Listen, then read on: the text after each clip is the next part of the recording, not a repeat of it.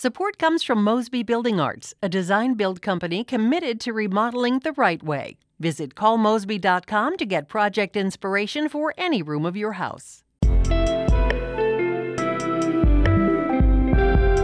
It's Wednesday, October 11th. This is The Gateway. I'm Brian Moldine, in for Wayne Pratt. St. Louis Actors Studio is presenting the local debut of Liza Birkenmeier's play, Dr. Ride's American Beach House.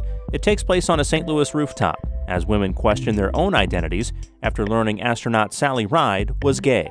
It seemed really wild, exciting, frustrating, and terrible to me that somebody who could get to space could not be publicly gay within her lifetime. St. Louis Public Radio's Jeremy Goodwin speaks with the playwright in just a few minutes.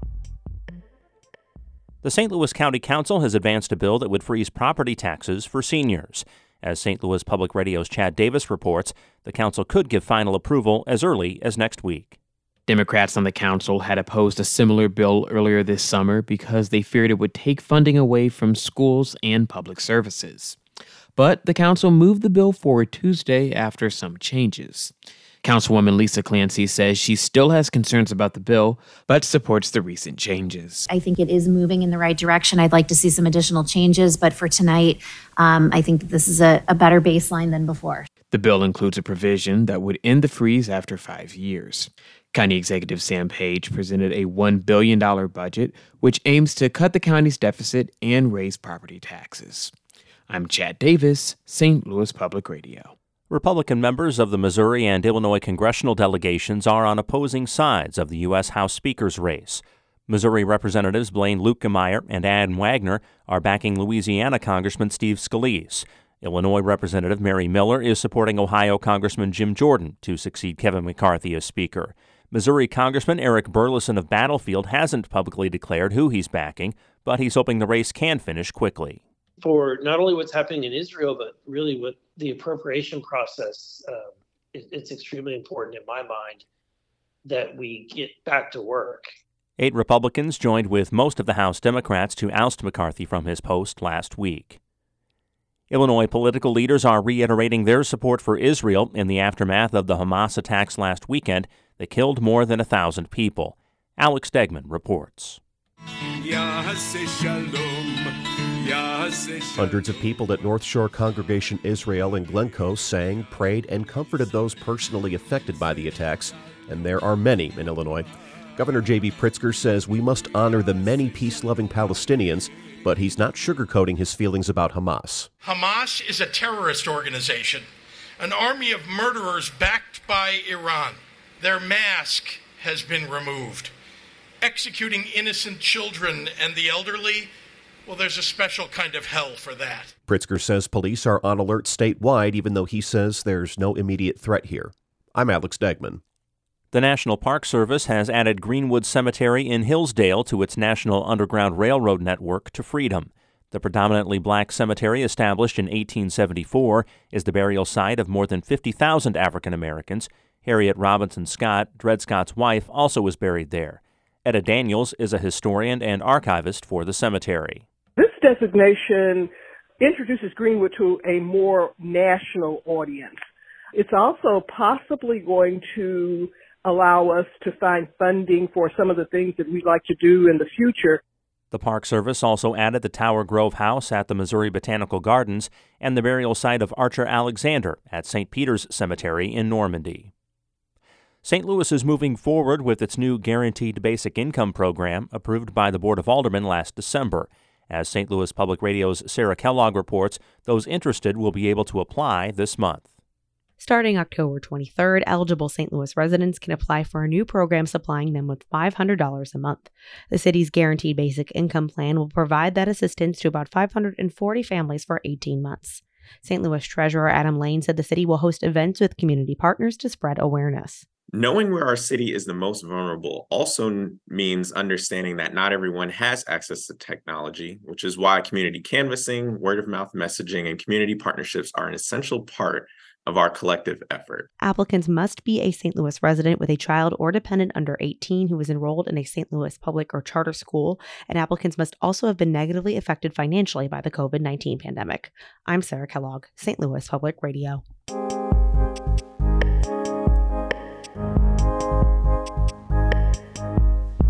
Four women gather for conversation on a St. Louis rooftop in 1983. That's the setting for Dr. Ride's American Beach House, a play by St. Louis-born writer Liza Birkenmeier.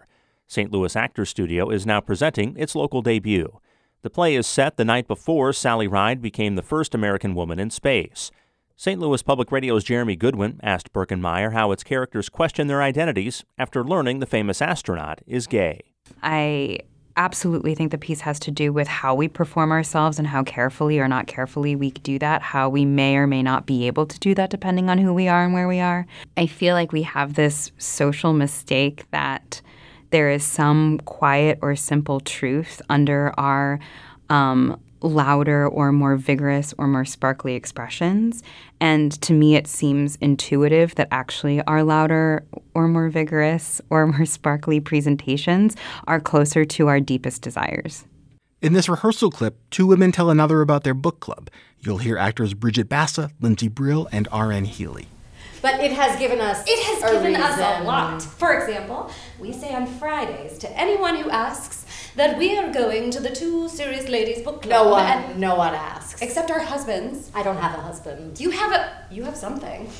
Do you have a husband? Of course not. A key moment in the play comes when one of the characters says, by the way, did you know that Sally Ride is, quote, a lesbian? Is that something that was part of her life that was known to queer communities in the 80s? While Sally Ride might not have been legible as a lesbian to many people, I do think that there are probably people who would have assumed or guessed that she was queer at that time who didn't know her. She was out, maybe not at that time to her close circle of friends, but she was soon after known to be gay in her very closest circles. I had read that she had died and she had come out in her obituary. Her partner, with her consent, outed her in that. But in coming out posthumously, it seemed really wild, exciting, frustrating, and terrible to me that somebody who could get to space could not be publicly gay within her lifetime. In terms of writing plays with visibly queer themes, the years you've been doing this, you've been making work, have you detected a different level of acceptance of queer stories, or to put a finer point on it, willingness to produce stories that are visibly queer? That's so interesting. I think there is some excitement around producing stuff that has legibly queer things in it. I think there is excitement around that, which is really, really great. You premiered this play in 2019 after 2 years of workshopping. And what did it appear to mean at the time in terms of a story like this just having this visibility and having some success from audiences? Yeah, I mean, the memory of that week is very clear in my mind. It was horrifying. I mean, I had never on that level felt like I personally could be seen. It didn't occur to me how personal the play was until it suddenly felt like everyone was going to be able to look at me by looking at it. Is there more of you personally in the pages of this piece than you've put in some prior work? It's not personal in terms of it doesn't cover any events of my life, but it certainly captures sort of the most humiliating, devastating, and exciting dynamics that I've ever experienced as a person. Feeling like I've been caught or falling on my face in front of other people as I recalibrate who I am to friends or lovers, as I open or close myself to the experience of being seen as a queer person. Noticed as a queer person, all of those joys and humiliations and the dynamics that open up in the play between all four of them feel extremely of my body and intellect and experiences of sort of the most fleeting and extreme feelings. That was playwright Liza Birkenmeier speaking with St. Louis Public Radio's Jeremy Goodwin.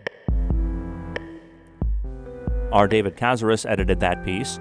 St. Louis Public Radio is a listener-supported service of the University of Missouri, St. Louis. Music by Ryan McNeely of Adult Fur. I'm Brian Mulvaney.